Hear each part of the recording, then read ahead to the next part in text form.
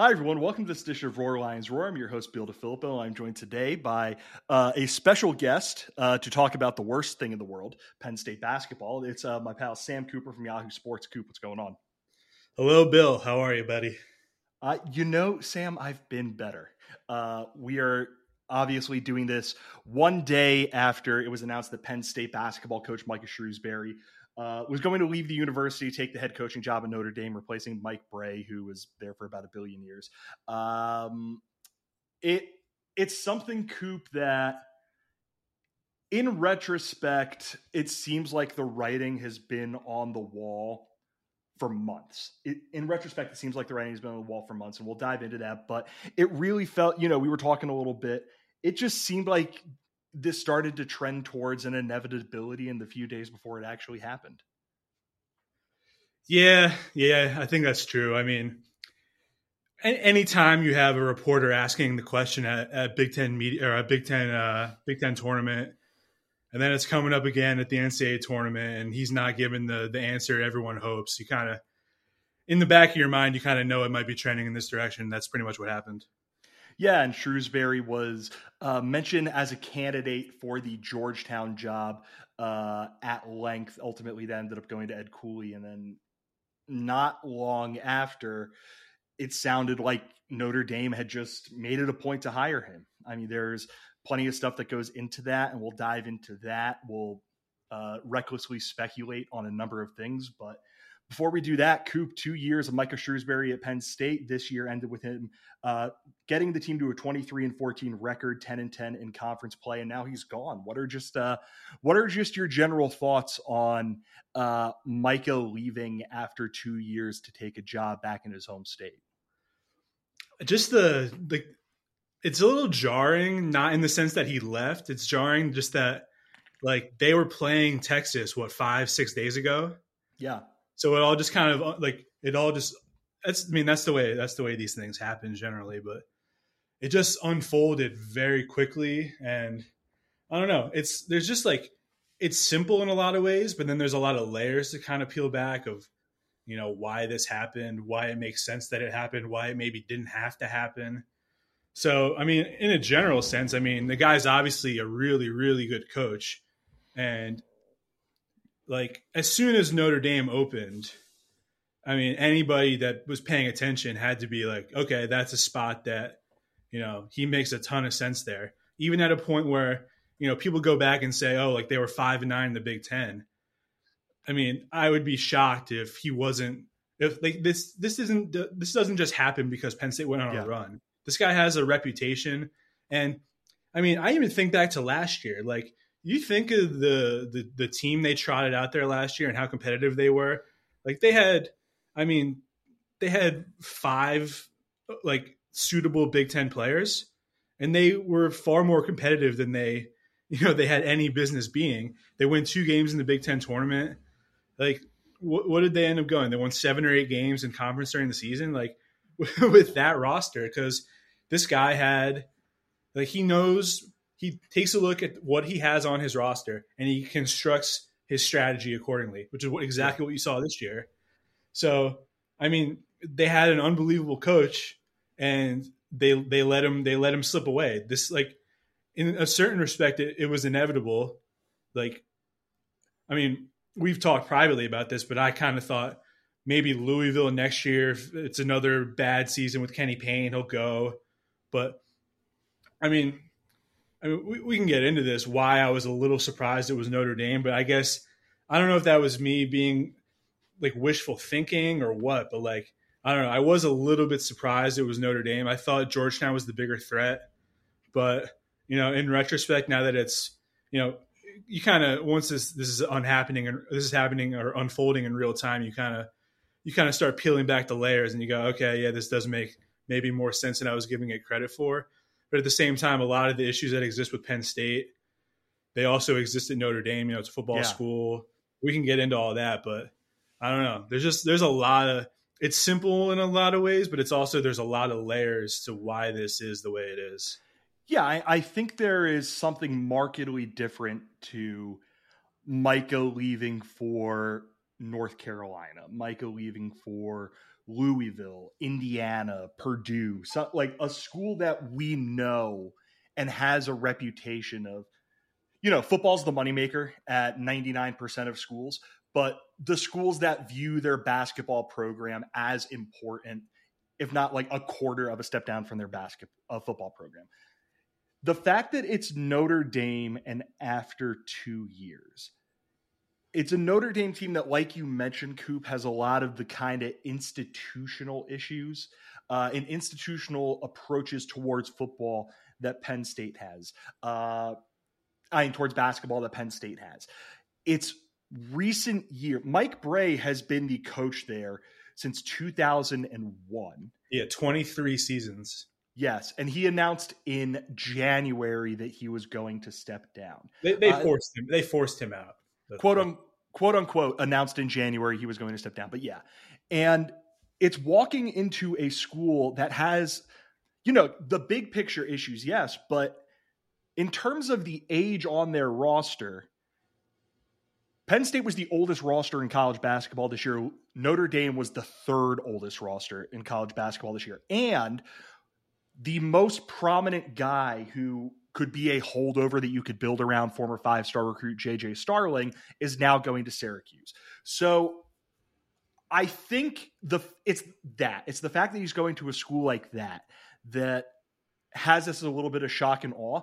I agreed with you on the Georgetown point. Our pal Eric Gibson, who has been put in a padded room due to the events in the last day, kept, when we were talking about this over the recent days, pointed to an interview that Shaka Smart gave after he went from Texas to Marquette, where he said there's just something about being at a school that is 100% basketball that made me think Georgetown might have been, if you're losing him to a place like Georgetown, I can at least get it from that perspective. But I want to dive in a little bit to something you said, which is that when you kind of surveyed this and you kind of took that step back, and you come from this from a different perspective of someone who went to Penn State but covers college football, understands that world, understands the world of college athletics really well, you thought it was unlikely, beyond the fact that they're a school in Indiana, and even that has a bit of an asterisk on it compared to where Micah is, where his roots are in Indiana, around more the Indianapolis area. What was it about Notre Dame, or what was it about Notre Dame that made you think, well, let me take this step back. When Georgetown came off the board, were you going, all right, done, he's staying, don't have to worry about anything? Or did you think that it was going to take some mental gymnastics to justify him going to Notre Dame? I don't think it's really either of those. Like I did, like I said, I thought Georgetown was like Georgetown to me would have been almost a no-brainer. Like I know people think that's kind of crazy with how bad they've been, but just like how gung-ho that, I mean, basketball means so much at that place. Like, yeah. And like they play FCS football. So that's, the priority is basketball. They're so desperate to win. They're in the DMV. There's all these things. And on another level is, a black coach going to Georgetown, where John Thompson built that thing up. He was the example for black coaches, which is what you heard Ed Cooley talking about. Yeah. If you caught any of his opening press conference, I think that was yesterday, he mentioned all that stuff. So when you kind of added all that up, and just the ability to get players and the support, because a lot of the things like you hear about, I mean, it's not even you hear it behind the scenes. Micah Shrewsberry talked about this. Yeah, like he did that podcast interview with Blue White Illustrated, and I think it was December. And he laid it out. He's just like, we're in last in NIL. Like, this is a problem. If you'll give me a second, I have the quotes up right here. First one on NIL. We got guys, but we also lost guys. We're not going to be like Illinois. Illinois is one of the best in the league right now with what they're doing with NIL, but we have to do something. That's something where we can't fall behind. It's about what you want as a program and what you're happy with. If we have a little bit more than we're offering to our guys, or that we're doing for our team in NIL, that class is the top 30 class, probably top 15 in the country. It's just one or two more guys.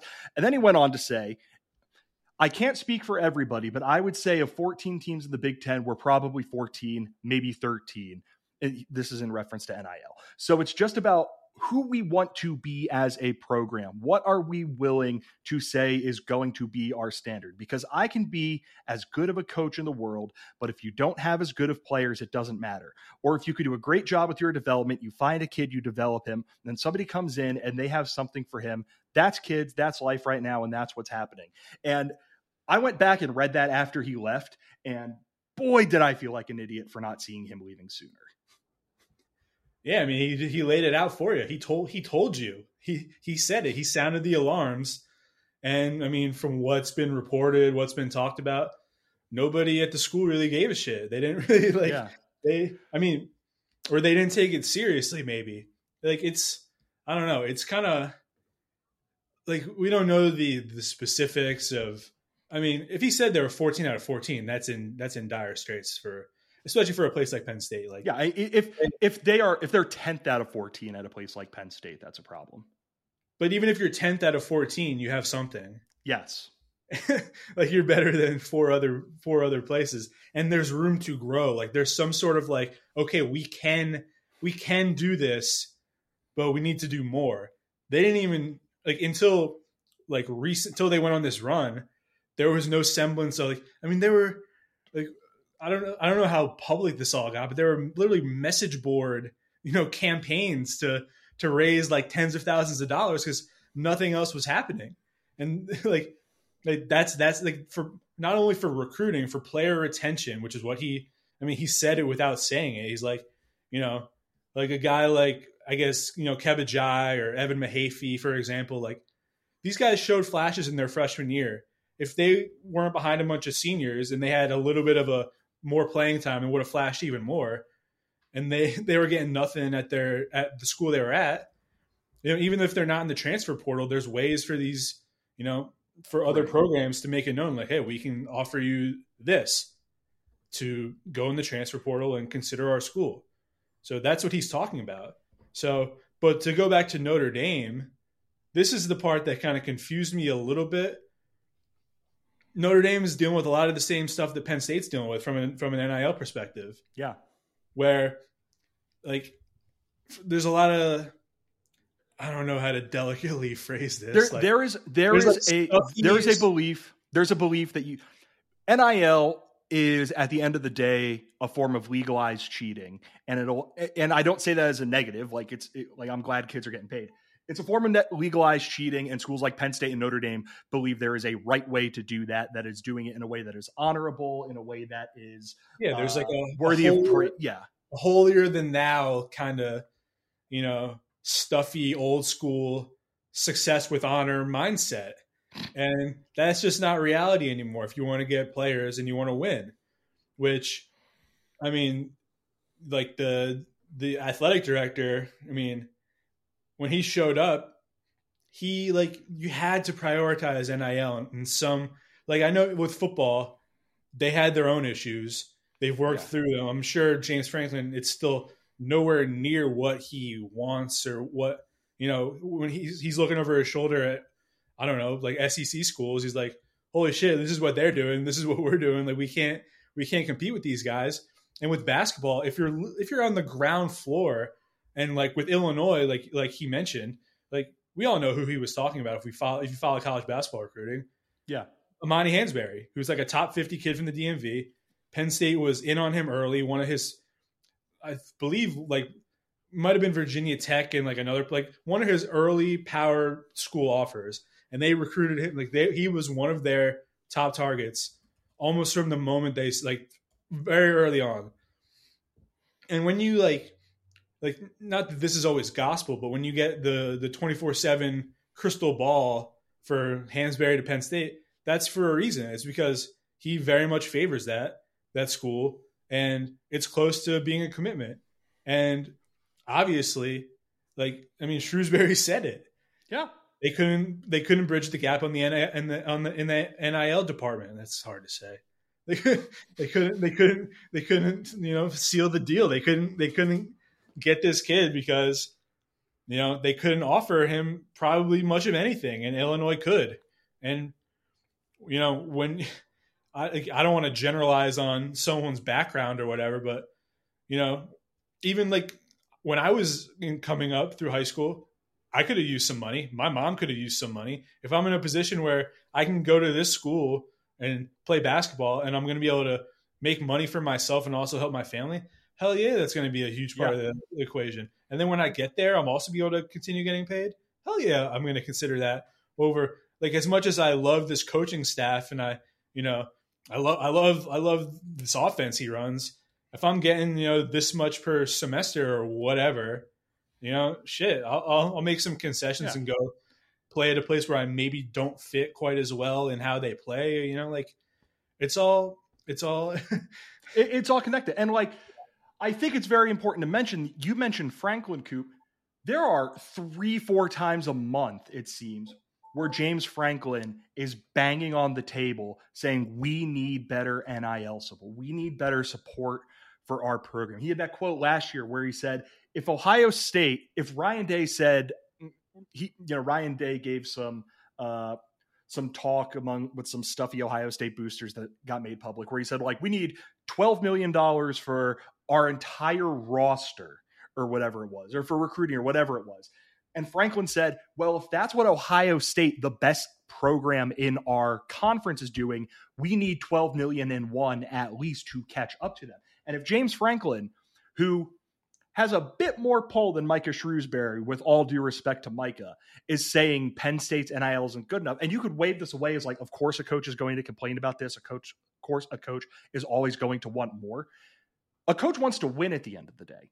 And if James Franklin thinks that his ability to win is compromised because Penn State isn't giving him enough support, what the hell do you think Micah Shrewsberry is left with? Like, the stuff that gets funneled into Penn State athletics is getting funneled into football. And, that's a broad generalization, but like, football is the moneymaker. Football is the big thing. And guess what number 2 is? Wrestling. It's not wrestling. It's not hockey. It's men's basketball. It is the only other sport that makes money. Well, that's and that's the thing, Coop. There's a difference between makes money and gets support, right? And wrestling has beautiful facilities. They paid as much as they could to get the best coach in the country. They have the best program in the country. They have the best wrestlers in the country. They have the best this. Hockey has a stadium that I have brought people who aren't Penn State fans to Pagula. I have brought people who are Buffalo sports fans and hate Terry Pagula with their lives to Pagula. And they go, okay, this place is really incredible. They have an unbelievable facility. They have things they need. Basketball still plays in a cave and has a coach who was talking about how the support isn't there. And that's not just financial, Coop. When he left, I thought about something that he said in the lead up to Penn State's Big Ten opener against Michigan State. The team was 6-2 on the season, coming off of a double overtime loss to Clemson. This is from Seth Engel in the Daily Collegian, published December 5th of 2022. I am pleading, by tomorrow I'll be begging, that we need some help. Everybody that's able and able-bodied, come to this game. We need your help. That's all I'm asking. For us to do what we want to do, for us to get where we want to get, it can't just be us. It can't just be the families. It can't just be the few that always show up. I've obviously been at Purdue. I understand that. Rutgers just rolls everybody at home. The environment helps them every single time. You keep reading through Shrewsberry's quote. If I had a bunch of assholes on my team that don't come watch us, I wouldn't enjoy them either, but that's not what we have. He had that quote about how I'll take my guys over to State High and play if it means it helps us. Like, it really feels like, and you could say this is wrong if you want, you could disagree with me. It really feels like this is an opportunity, or the reason that this happened is because of stuff that we have always known about the Penn State basketball program, issues that have always existed for the Penn State basketball program. And I don't know if you mentioned this on here, but I know this is a phrase you use. They got a lottery ticket in Micah Shrewsberry. It hit. And now all of a sudden they are left without it because they weren't able to do anything with it. Yeah. I mean, I think that might've been Tim of the great Tim of PennStateHoops.com lore who used the lottery ticket phrase. I don't know. You were kind of all over the place there. Like, where are you?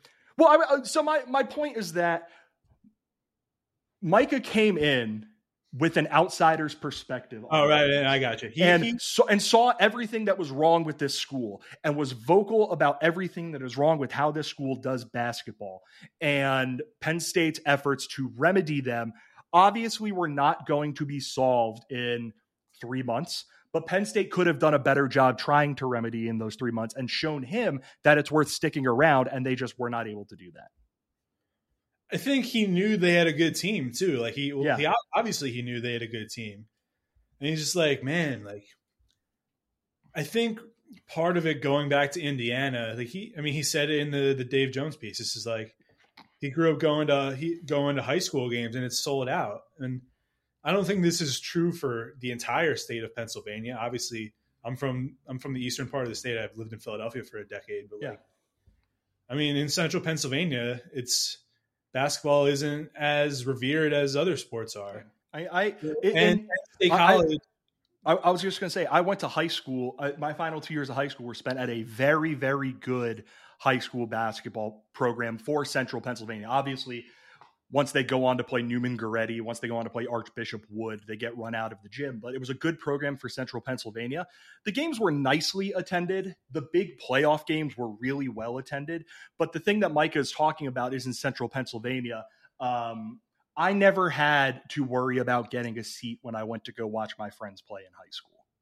Right. And just like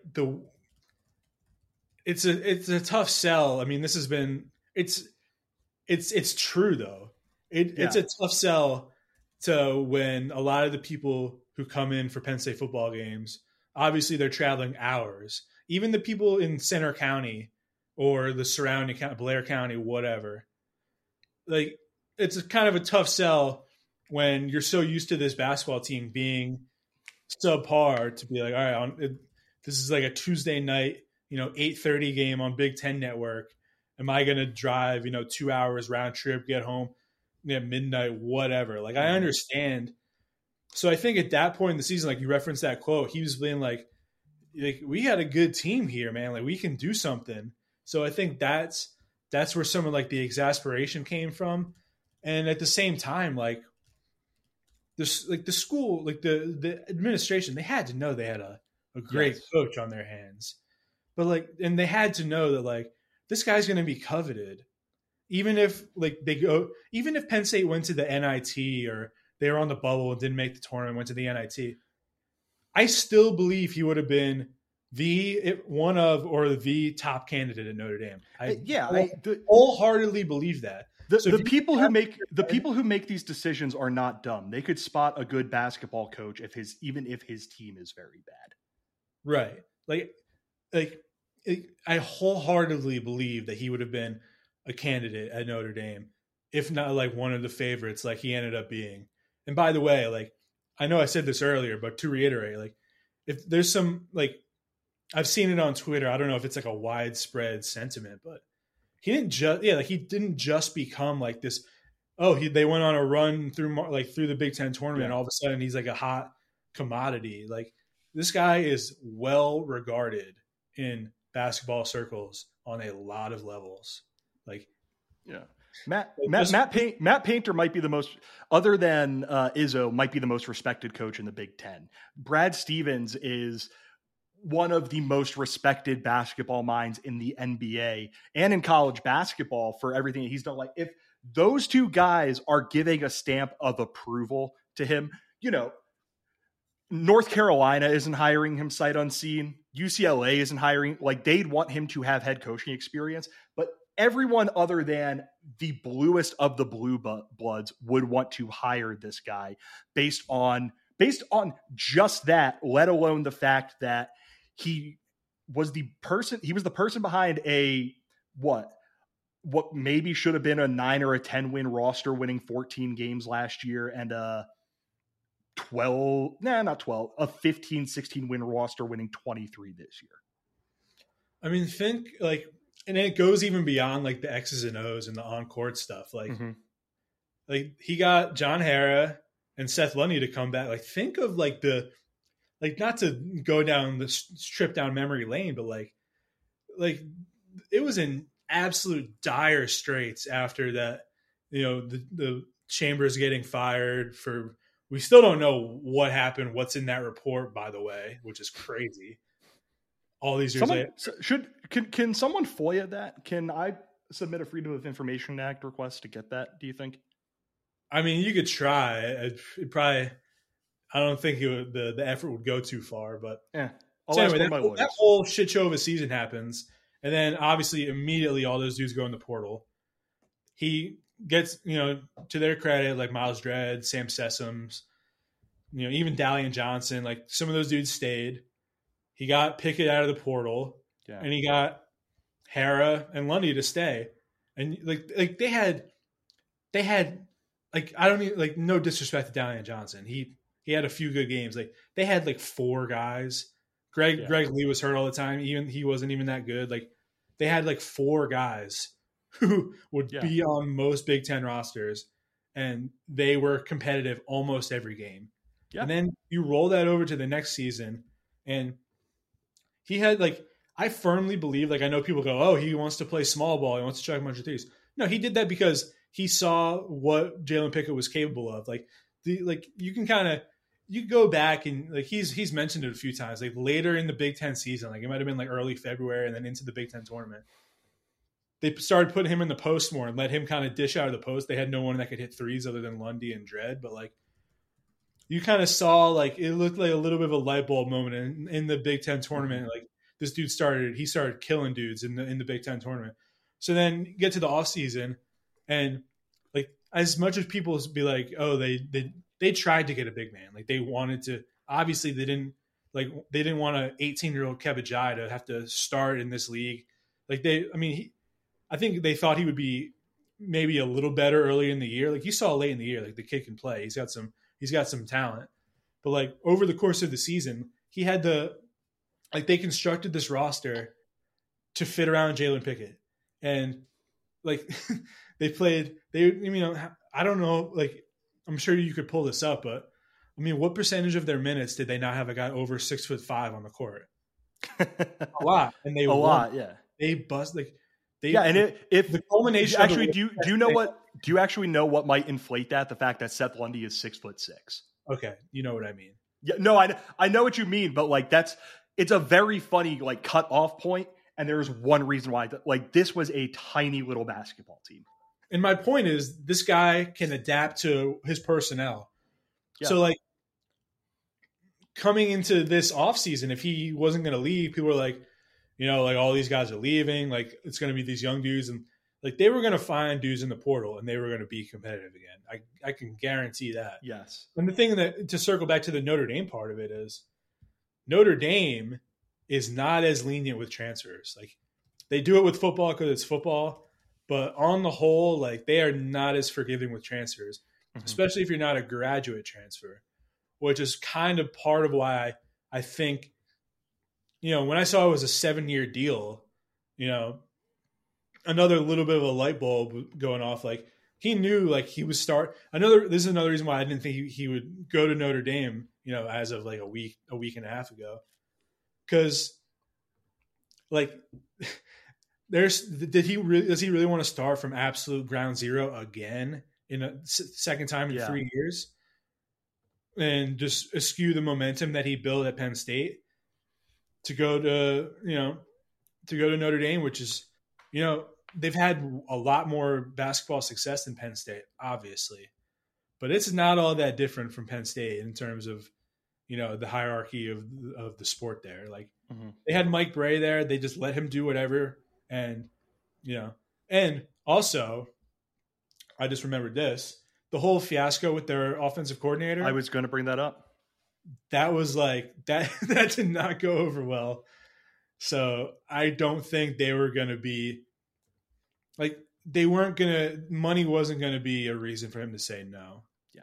And for those who aren't as plugged into Notre Dame coordinator searches, Notre Dame had to replace its offensive coordinator this offseason. They're like top their top option was Andy Ludwig, the offensive coordinator at Utah. They couldn't pony up the money. The money was an issue in trying to get him. And then Coop, it was like their next 2 or 3 options. They couldn't get either, and they had to. Didn't they just promote former Penn State assistant Gerard Parker to offense coordinator or something? Yeah. Yeah. So they were in a situation, and this is something we'll talk about in a moment, where they got embarrassed and felt like they had to do something about it, which I hope Pat Kraft understands that is what kind of the expectation is after you get embarrassed. But just the last thing I want to do before we start looking forward and where Penn State goes from here is it's worth mentioning Dave Jones at Penn Live sat down with not sat down. They spoke over the phone with Micah Shrewsberry, and Micah talked a lot about going home, about wanting to go home, about the importance of the state of Indiana to him, the basketball culture in Indiana. There's this saying that the Hoosiers and the Boilermakers I know both use, even though they are on different sides of the college basketball world, which is in 49 other states, it's just basketball, but this is Indiana. Like, I'm certainly not trying to say, and Coop isn't doing this either. We're certainly not sitting here and saying that the draw of being able to go back to Indiana, even if Shrew's footprint is considered to be more in like the Indianapolis or West Lafayette, that kind of thing, than Notre Dame. He actually, what is it, like his dad, Coop, like knows Jack Swarbrick, the Notre Dame AD or something like that? Yeah, I'm pretty sure Shrewsbury's dad was in politics or something. They cross paths in some respect. I don't know. His first head coaching job was at IU South Bend. Like, so I will walk that back. There is that draw of going home. Certainly not saying that, but at the same time, there are opportunities. Penn State lost him in that you can just see that Micah Shrewsberry was laying this little trail of breadcrumbs throughout the basketball season with stuff like that interview where he talked about NIL, with stuff like begging fans to come out, with saying, I don't know where he's going to be coaching next year. He was doing all that throughout the year. There were alarms going off, and there was Mike Bray getting pushed out. That was an alarm going off. There were all these alarms going off, and Penn State, in the face of that, could and should have acted with more urgency. There was a really good reaction pod over at BWI after he left yesterday that I highly recommend everybody listens to, because Nate Bauer goes into some of those details. Nate actually just published a big thing too that we have to go read. But there were opportunities. Dave Jones on his Twitter account was asked what Penn State had to do to make him stay. Overpay by $1.5 million a year. Have that $500,000 in NIL contributions sewn up months ago instead of at the last hour, or instead of at the 11th hour. And then he mentioned that Pat Kraft makes $1 million a year to do all this stuff, and Penn State just wasn't able to do it. So throw our hands in the air. We'll talk in a second about where Penn State could potentially go from here. Coop, if you will forgive me, I need to do a quick ad read. Home Field Apparel, college sports brand on the internet. They're based out of Indianapolis. Their owner actually texted me yesterday and apologized for Shrews leaving. If you want to know how, Home Field shirt right now underneath this hoodie. Which one? Colorado, go Buffs. Big Deion Sanders fan, Sam Cooper. Their owner texted me yesterday and said, sorry, if you want to know what everyone else thinks Penn State fans should think about losing Micah Shrewsberry. Their shirts are comfortable. They're unique. They take time to make you feel closer to the school that you went to, or they make you, they pull you in with cool designs for schools that you don't have ties to, like Coop with Colorado, like me with my pair of St. Francis joggers that I bought last year, because that is the best basketball program that I root for, apparently. If you want to get some gear, 15 pieces of apparel. If you are a new customer, you can pick up pieces of apparel in their Penn State collection. If you are a new customer, use the promo code ROARLIONSROAR, one word, all uppercase, for 15% off of your first order. Again, new customers use the promo code ROARLIONSROAR, one word, all uppercase, for 15% off of your first order. Thank you very much to Home Field Apparel for sponsoring this podcast. And Coop, let's dive into where Penn State goes from here. And to me, the big question facing Penn State right now is what is more important? Is it getting the right coach or getting the right infrastructure around them? I don't think that's like, there are obviously things that kind of go hand in hand together, but what do you think that it is more important that Penn State nails this coaching hire or gives that coach, whomever it is, support so they're not complaining about being 14th in the Big Ten in NIL and nobody coming to games? I mean, they do go hand in hand. Like you can't have one without the other if you really want to succeed at any, sustainable level. Like, of course they need to hire a capable coach, but like, I don't know. This is kind of a pivot point, and there's been a few of these over the years with this program. Like, I mean, if this incredibly well-regarded coach bouncing after 2 years doesn't kind of, light a fire under your ass, then I don't know if it's ever going to happen. You know what I mean? Like, and, as this stuff is trickling out over the last few days and even to now, that, you hear, they were going to double his salary. And from what I've heard, his salary was somewhere in the range, like right around $2 million annually is what he was making at Penn State. So if they're going to double his salary, obviously we know 2 times 2 is 4. He was going to be making upwards of 4. I heard between 4 and 5 million was where, like the what was offered to him to stay at Penn State was between 4 and 5 million. So I mean, agents have Twitter, they have the internet. They can see that this might be, this level of compensation could, for the first time ever, be of market value or better at Penn State. So, are they like, Pat Kraft strikes me as a guy that's going to try to get a big name. A lot of athletic directors strike me as a guy they're going to try to, or a woman, or whoever, are going to try to get a big name.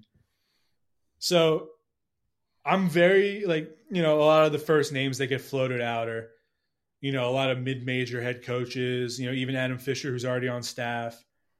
I wouldn't be surprised in the slightest if they take some swings at some guys that we would all be surprised they'd even like be under consideration for. If that's, if you're starting in the $4 million range, like that's going to get some people's attention, especially like, coaches at schools where, they may be under some pressure. Like if you don't, produce in this next season, whatever, you could be on the hot seat. If you're looking for an escape route or whatever the phrase is, Penn State could all of a sudden, you get that Big Ten money. You saw what Shrewsberry just did in 2 years with the portal. In a couple of years, you can rebuild a roster and maybe compete again. Yeah, so you're in the Big Ten. There's a draw to being in the Big Ten too. So that's the optimistic view of it. The pessimistic view, and maybe, in some respects, the more realistic view based on decades of Penn State basketball is, they'll go in another direction, which just based on, what you hear about Pat Kraft and the new president of Penn State, whose name I'm not going to try to, I'm going to butcher it. Apologies. I don't know how to say her name. Neely Bendapudi. Neely Bendapudi. Thank you. Based on what you hear about them, they're going to be aggressive. They're not going to, I don't think, I could be wrong, because like I said, we have so much, we're some of the unfortunate few that have followed the ins and outs of this program for a long time. So there's a lot of scar tissue from over the years of what this program has been and how this school has traditionally treated men's basketball. But there's a new administration in, so maybe there's a kernel of hope that, they're going to go spend. They're going to use this as the wake up call that it should be. This guy leaving after 2 years, that should be, and the circumstances with which he left with the NIL stuff and some of the other support and like all of that should, and like the ability to like get donors and like just all of those things should be, it's all part of the equation that can be used. Like I said, it can be a pivot point to move forward and build a sustainable, I don't even I don't even say winner because that's never even been like, what is a winner when you're Penn State basketball? You know, like a winner at Penn State basketball is It is a phrase that you have used over the years. Consistently average. Consistently average. Consistently competitive in the Big Ten. More often than not in striking distance of the bubble. Like maybe one out of every 3 years, you're a realistic tournament team one every 3 or 4 years. Like, and in the portal era where rosters can, like when Pat Chambers took over, like that was like that took. Not, I mean, we don't have to go through all this shit, but like, that was a different time with respect to building a roster. Yes, like you had to sit out a year. There was obviously grad transfers weren't even really a thing then. Like that was still, you couldn't transfer within conference. This is a new era. You can get players who can, and people. How many players do you see in the portal who were at some mid-major and they put up like 15 points a game, shot like 38% from three, who would want an opportunity to play in the Big Ten? Like, you can find players. Andrew Funk did that. Cam Winter. Like, you can find players. And so I'm rambling here, but I don't think, like, as much as, like, from a Penn State basketball fan perspective, this sucks to lose Shrewsberry because he's a very I won't accept any, like, he's a great coach. Like, he is a great coach. Yeah. Were there some learning experiences over the last 2 years? Yes. But I have no doubt in my mind that this guy is a great coach. Like the fact that they were where they were at the end of the season, like that was, like, it was surreal watching it. Mm-hmm.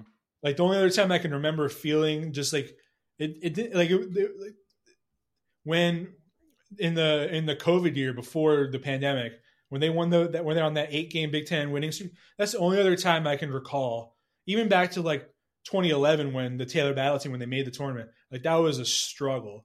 Like they were, like, this was a month straight where you think they're like they can win every game. Like, when has that ever been reality? They walked into the gym every single night for a month, usually against better teams, and went, all right, cool, we're going to beat you. And not in a way that, like, that. The other thing, it wasn't in a way that, like, Pat's teams, not with the exception of really that 2018 team. He out-schemed people. It was like football. I've made this comparison. I don't know if I made it to you guys, like Bill and other people that we chat with all the time. Like, it reminded me of watching, like, Chip Kelly at Oregon. Like, he doesn't have as good players, but he's going to keep you on your toes that entire game. Like, he's going to run the same shit over and over again. There's just going to be a slightly different variation of it. How many times did you have Jalen Pickett in the post and all of a sudden you see Andrew Funk run that little slip screen and then they crash to him, Kebajai cuts to the rim, uncontested dunk. How many little layers and things were there over the course of a season? Like, they had so many. By the time it got to the end of the season, like, they were clicking at such a level, except for the Rutgers game. That was pretty bad. the number of wide open, the sign of a good team is the other team knows you're going to try and do something. You do it anyway. The number of wide open threes that Miles Dredd got in the corner when his job on offense was to set screens and stand in the corner. Like, you don't get that unless you are able to scheme that stuff. And like, Miles Dredd, they had Indiana, they had Illinois, they had Texas A&M. They had those dudes in hell. Yeah. Do you remember that first Indiana game where they hit like the 16, 17 threes, whatever it was? Yeah, Indiana had nothing for them. Go back and watch. There's some YouTube channels that'll post like 20-minute versions of these games. Go back and watch Miller Kopp trying to chase Andrew Funk around those screens. He has no idea what's going on. Yeah. They torched him for the entire game. And they were beating teams that have, he's taking low and mid-major transfers and a few holdovers from the last team and busting their ass. Imagine what he could have done over, once he gets multiple recruiting classes in, plus the other people, the better people he would get in the transfer portal. That's why this is like, you had to, they had to see what they had. You had to make it so the pull of going home to Indiana, if you were taking Micah 100% at his word, and I think that's like 15-20% of it. Yeah, but if you were taking him at his word, and it's the pull of Indiana, you had to make it so the money made it so he didn't care about that. And it wasn't that. NIL and the overall support, I think, is the biggest thing more. And that's his salary, coaches' salaries, like facilities, whatever. My read of this is he did not think they could get players to the level that they need to compete at the highest level. Go back to last summer and look at the recruits they were in the final pairing for, or whatever. Yeah, top 3, top 5. That's Penn State has even the Tony Carr, Lamar Stevens year. They have never recruited at that level. And this guy and his staff, after 1 year of being not very good, with very little proof of concept, they were that close to, like he said, he told you, getting a top 15 class. And after this season they just had, and if they had that class, they would have kept doing that. I guarantee it, if they had the support that he said it. He said it on a public forum. We're 14 out of 14, and nothing happened until it was pretty evident that, like, yeah, this guy is going to look at other jobs. That is crazy. And the other thing, you have to know that the guy is going to look at other jobs. You have, like, especially Notre Dame. That job has been open for months. Yeah, months. And this is why I'm going to give you a little bit of credit, Coop. Before Shrewsberry got hired, you said to me, Penn State's never actually had to make a basketball hire, so let's not just immediately assume it's going to be a bad one. And you end up being extremely right there. So I'm going to give you credit on that. And a point that you raised in our chat the other day was, like, even that hire, even the circumstances of hiring Shrewsberry were weird. Penn State's basketball history is hiring Bruce Parkhill assistants, Ed leaving like however long before the season, and them scrambling to hire Pat. It was 2 months after the tournament. Them scrambling to hire Pat because they needed to get somebody in, and then having the search that came from Pat leaving or no longer being with the program and having such a long run up, and an AD that everyone knew was leaving, and they ended up fired. So that, and a long search with a lame duck AD, and they got Micah. This is the first time Penn State is going to have a real basketball coaching, like an actual proper basketball coaching search, where it comes with the side of all the good stuff we said, but also there's a level of urgency that's ramped up now because of the portal, because of the public nature by which Micah ended up leaving the team, and mentioned, and kind of deficiencies within the program bubbled up to the surface. So yeah, the whole thing basically comes back to, do you think, one, people are being real fast and loose throwing that $4 million number around. I hope Penn State uses that. I hope that $4 million number is ended up going to whoever the new coach is.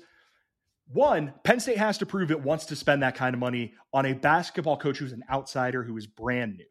And maybe they do, and I'm hopeful they do. But if we're sitting here in 2 weeks and they have a new coach coming in, and it turns out that, I'm seriously asking you this, and it turns out that they're not paying that guy $4 million a year, and they're paying him $2.8 million a year, I mean, would that stun you at this point? Here's what I know about college administrators. Yeah, they have egos.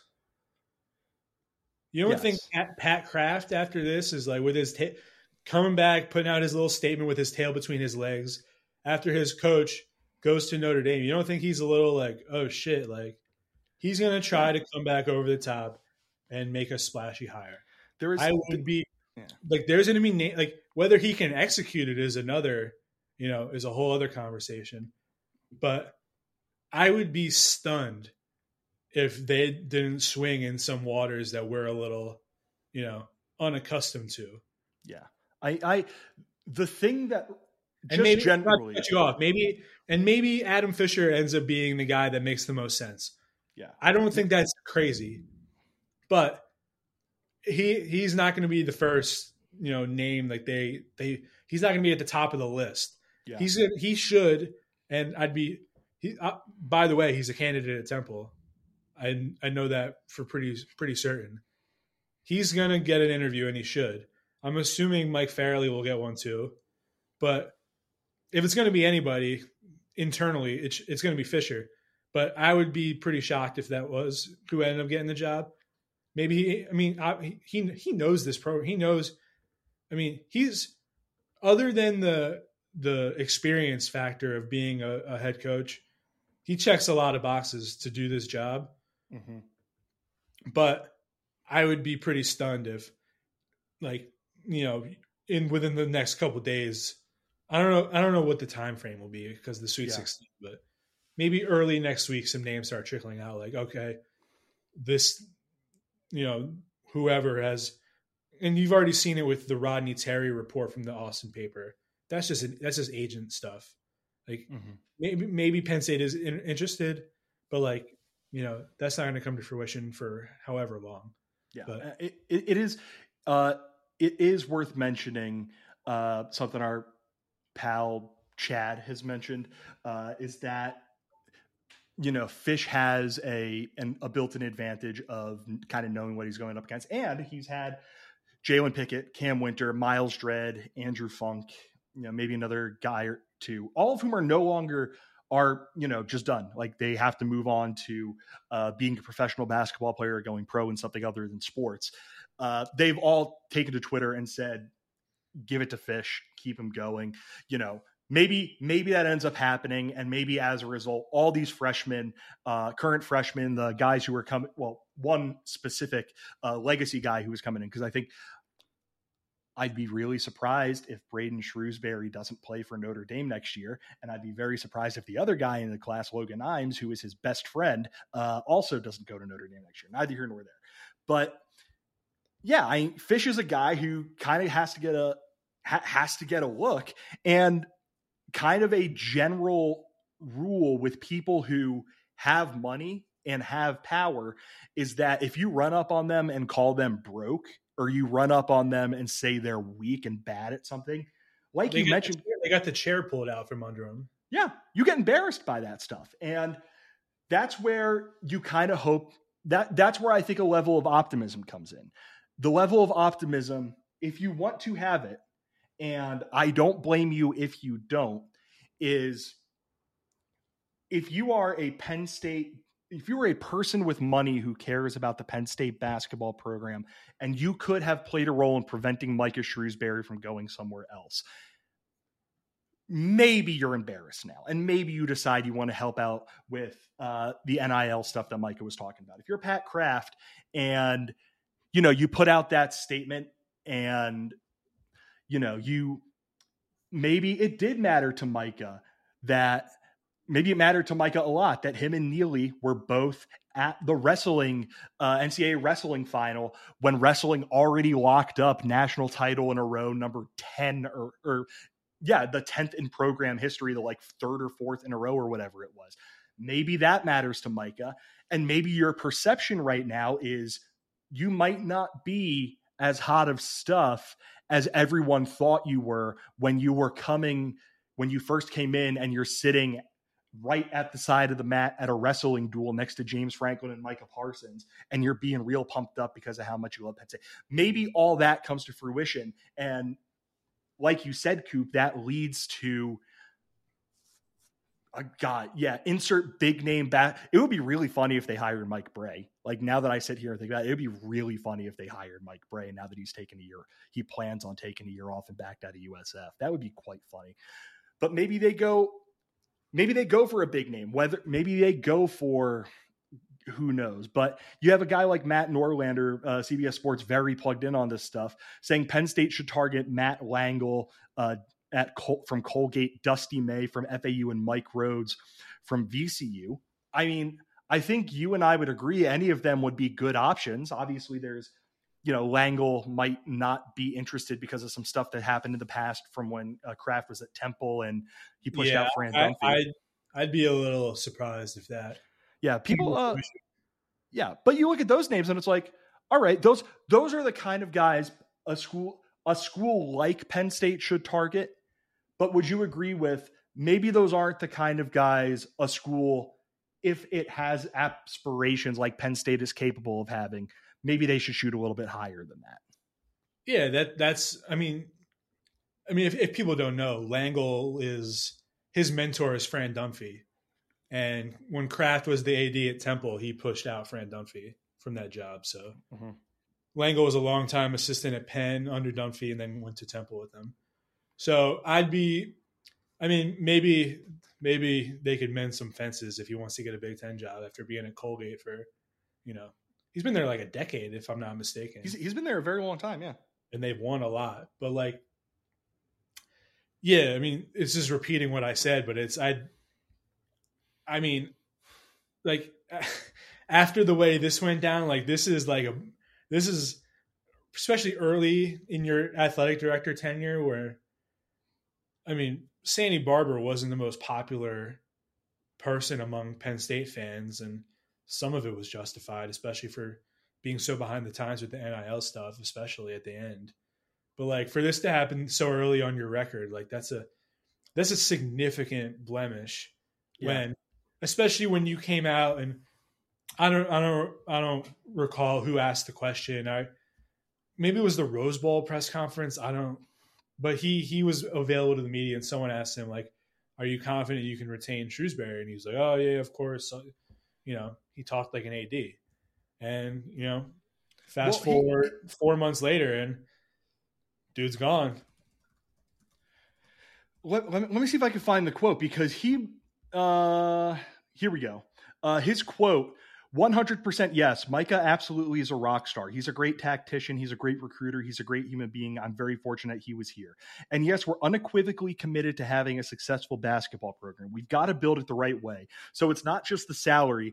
It's where are you with infrastructure? It's giving teams what they need to be successful, making sure we can recruit whoever we need to recruit, making sure we're healthy with our training table and sports medicine. But make no bones about it, we are absolutely committed to keeping Micah.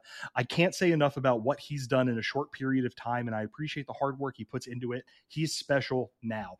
You lost that guy because you didn't do your job good enough, because all the stuff that you said in there, ultimately, it wasn't able to overcome this belief that he wants to go home, which I'm also a little bit, again, I'm not skeptical about it, but it's a little bit weird that we're going so all in, or the collective weird, going so all in on he just wants to go home when he was also an incredibly high up on the list candidate at Georgetown. And let's be honest here, is probably the head coach at Georgetown right now if they couldn't get a guy with Big East experience and a much longer track record than Ed Cooley.